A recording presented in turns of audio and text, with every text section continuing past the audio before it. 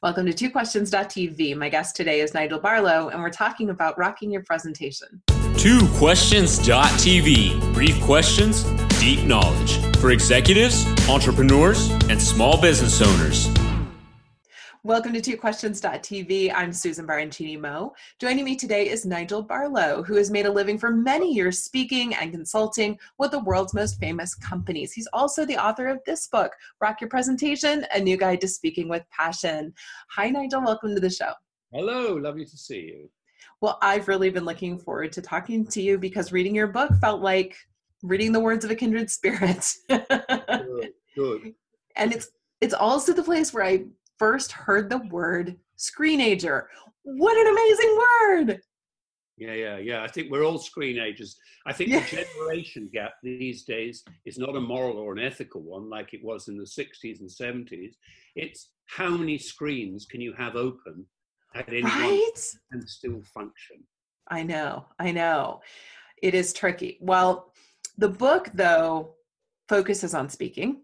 And I was so happy. I'm so happy I've already recommended this book to so many people. Right. You talk a lot about PowerPoint in the book. And a friend of mine who is a very well-known speaker says, if you can't do your presentation without PowerPoint, you shouldn't be on stage. And I like PowerPoint, but it's my images that give me memory cues. Yeah. And it's not something I never read from PowerPoint, but we do see so many speakers who get up on stage and they have these very text-heavy slides and they read from them. And I think in corporate America, sometimes they almost expect that. And I'm not sure why. And I'm wondering if you could sort of elaborate a little bit on, for our readers who don't yet have or are waiting for their copy of your book to arrive, what's the deal with PowerPoint and what are the best practices for PowerPoint? Well, let's take a little bit of history here. When PowerPoint first came out, gosh, it was exciting. It wasn't like overhead projector or 35 mil slides. You could take images from anywhere, beam them up when it worked. In the early days, it didn't work. And then it came to work. And then people became over-reliant on it. So people talked about death by PowerPoint, which is just as you said, overloaded, heavy images, too much text. And so there was a switch. I speak at many conferences around the world, mainly on innovation and leadership. And I found that people would say, we don't want any PowerPoint. So what you'd have would be pastoral images of mountains, sunset, floating across the screen, which almost made me nostalgic for bullet points. Now, what I'm saying here is it doesn't have to be death by PowerPoint. It can be life by PowerPoint. And when I'm coaching speakers on this, I take off my shirt. No, don't worry. I have a T-shirt underneath. What kind of coaching is this? The whole of my it's cerebral striptease, if you like. The whole of my presentation about visuals and PowerPoint. And the front of it, it says, I am not my slides. This is it sounds a bit childish, but I've sometimes had even senior executives recite this 3 times. Not my slides, because people like Linus with his blanket and the cartoon, they become attached to their slides and they've got to have this, they've got to have this one. And so that's the first step. I'm not my slides. On the back, when I turn around, it says 80% out, because I think that's a basic guideline is once you've got your presentation, take about 80% of the slides out and you've probably got about enough. I mean, I've coached speakers who have 47 slides for a 10-minute spot. You know, the audience is going to lose the will to live. Yeah. And then on one arm, it says bullet points 9 Danke, because of course, that's the sort of information that should be read, not put on a visual. And the other arm says, your visuals should be visual, which sounds like sort of very much basics. But as you said, images are what stay in the mind. What do you remember? Names or faces? Faces, always. Always it's a face, rarely a name. And that's an analogy you can use in speaking. There are a number of other guidelines, but I think PowerPoint is great if it's life by PowerPoint. If it's visual, striking, it's got a punchline. And people have all kind of rules about this in traditional presentation skills, which I hate, because I wrote most of this book sitting in the audience in conferences with so-called professional speakers. They just weren't. Maybe I'm the delegate from hell, but they just weren't holding my attention. Yeah. And I think that one of the things you're taught in traditional presentation skills, which I call mainstream pop rather than really rocking it up, is never read your own slides. I find what's fantastic is to sometimes break what the actors call the fourth wall. You can think the wall behind you, that you know that, the walls on either side, and that invisible force field between you and the audience is the fourth wall. So if one of my visuals has a punchline, an optical illusion, I will sometimes come into the audience and experience it with them. Of course, I what love I'm that. saying is you don't bury your head in your own slides. You focus with eye contact on the audience, not look deeply in your notes and lose them. Right, right. But at the same time, most of those rules are there to be broken. Yeah, you know, speaking of that, there are rules, and some of those rules are valid, some are not. I actually have heard some millennial speakers say that they don't really have to do much to improve their speaking style because they want to leave in some of the, you know, the ums and the because they want to be relevant. They want their audience to understand, and they want their audience to feel connected to them. I'm like, oh, no, wait. They can feel connected to you in other ways. I think you're right, but I think you make a good point here about, I talk in the book about use your imperfections. Mm-hmm. In other words, taking the music metaphor, which I use a lot, the idea is some of the best voices are the ones that are not perfect. Yeah. There are some singers who can do 6, 7 octaves or whatever, and yet somehow it isn't human. Human beings are imperfect, asymmetrical. We're eyed or eared or handed.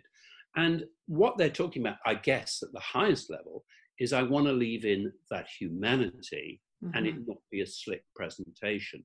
But I encourage people to do the most horrible thing in the world, which is actually over here and look at themselves presenting. You know, I mean, it's horrible, but the fascination just about outweighs the horror, if you get it right. Yeah. A tick, like an an or that just gets in the way, or you're always putting your hands in your pockets and shuffling coins around. Yes, you can get rid of those. But we can take their idea a bit further. And I talk about the idea of, in music, going unplugged. Mm-hmm. Sometimes the best musicians and their best performances are when they actually pull out the leads and they play it acoustic and they play it intimately in a small audience. And the analogy for speaking is sometimes switch off the PowerPoint, walk into the audience, sit down, make it actually a conversation with all the imperfections and humanity that reaches out to people. Yeah, I think that's really, really valuable. I really enjoyed the music metaphor. As a musician myself, I enjoyed the music metaphor very much. What do you think are the cardinal sins of speaking, and how do we steer away from those? Well, I think being boring is the first one. What? Boring? No. You know, we're endlessly fascinating to ourselves. But I think that has to be the first sin. The second sin, I guess, is trying to give people too much. Look, we're all slightly attention deficit in this digital world. You know, how many times do people check their cell phones a day? For millennials, you mentioned, it's over 2,000 times. It's shocking. And therefore, you know, how do we stay in the room? So I think the first sin is not to really get the audience's attention. Look, the first thing that the frontal cortex of the brain thinks when it's about to hear a new piece of information is this: do I care? And so, you know, or should I do some text? And I think this is fair enough. This is, if you like, an appropriate response to adult presentation. Doesn't mean it has to be hyperactive. but it does mean that it needs to draw us in. So making people care in the early part with a striking story, with a metaphor, with a provocative question. Look, the best talk I ever saw on health and safety, the guy started by saying, let me tell you why health and safety is really, really boring. Immediately had people's attention because these were top people in the field. But of course, what he was going on to say is that is the problem. Because it's boring until there's a terrible accident, we don't consider it. So this is analogous to the opening bars in a song. Think of a 3-minute song that you heard years ago. 20 years later, you hear 2 bars and the whole thing comes back to you. So my thinking is if only a presentation, talk, lecture, business pitch could be as riveting, memorable, and emotional as a 3-minute song. So when you pull apart the ingredients that go into that songcraft, you can find out this is more than an analogy. Strong opening bars, a clear chorus, because that's all you remember, a great climax, because people remember first things, last things. You can build that without people even knowing it into the structure of a talk, and they'll get and retain your message. That is the thing that I found so useful in the book was I am someone who, I'm a teacher. I like to teach, and so when I train, I do tend to put a little too much in. And so I found your book so helpful in terms of helping me to pare down a little bit and reminding me of that. Do it as a tweet. That was one of the practical things. That was so helpful. If you can't compress your talk into a tweet, which now I think has expanded since I wrote the book. It has. 180 characters or whatever. Then that is a fantastically good discipline because your chorus in the talk is probably what's in that tweet. The central message, albeit said differently in the talk, not yeah. But you keep coming back to that because actually that's all they remember. Yeah. And when I'm presenting this, either with live musicians or pre-recorded music, I find that we can make the point that people only remember the chorus of most songs, not the other words. So how do you really beef that up, make that have more impact? Exactly. Well, and I have to say, it was funny. I saw the cover. I was like, okay, I get the metaphor and all of that metaphor, but until I actually opened it and started reading, I didn't realize you were actually going to use that metaphor throughout. And yes, it's fantastic. And I remember thinking, oh, okay, we're going, like, we're doubling down on this. This is really going to be the whole book. And it was such an apt metaphor, though. It's perfect. And so absolutely an indispensable resource for speakers. No question about it. Great book. That's lovely to hear you say that. And Carden, by the way, you don't need to know about music to get the ideas out. No. Some people will sort of skip those bits and get to the practical stuff. And one more cardinal sin, if I can mention. Sure. These days, people hate being taught stuff, but they love learning. In other words, interaction is increasingly important. And yet, what's the old way of getting interaction in a talk? The speaker stands there and says, right, any questions? No, none. It's the wrong question because it's a closed-ended question. Any question. It should be what questions. But you really need to get that interaction going. So I cover tips, which I've used, which is just get people to talk to their neighbor for 3 minutes about what questions they have. Suddenly, you have lots of questions, more than you can handle. And we look a little bit at the stagecraft of great performers. Now, I'm not saying you need to be like Elvis and completely, shake from the waist downwards or whatever. But definitely, I would say more like Elvis than someone frozen behind a podium, because your body is part. And great performers know this. Either they do it, and they all do it in their own way. Some great singers have really awkward body movements, but they're their own and they're intense. So there's a cliche. Be yourself. All right. That's easily said. But I celebrate that because some people are shyer and they're not going to be Elvis and dance across the stage. Sure. They're great in a conversation. So I encourage them to take a bar stool, sit close to the audience, and run it as a conversation. You've got to work with what you've got.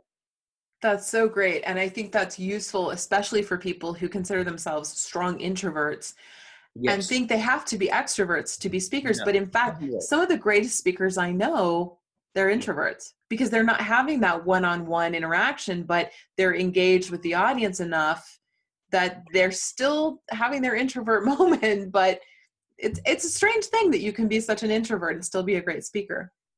Absolutely. And many are. And people, will listen in on, there's nothing worse than, there's a lot of nonsense talked about body language.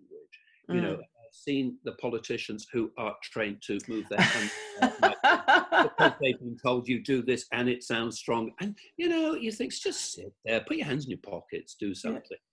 And now this might sound a little bit sort of corny. Italy is my favorite country to be in Europe for many years. I have a lot of people, I encourage them just to be a bit more Italian. Yes.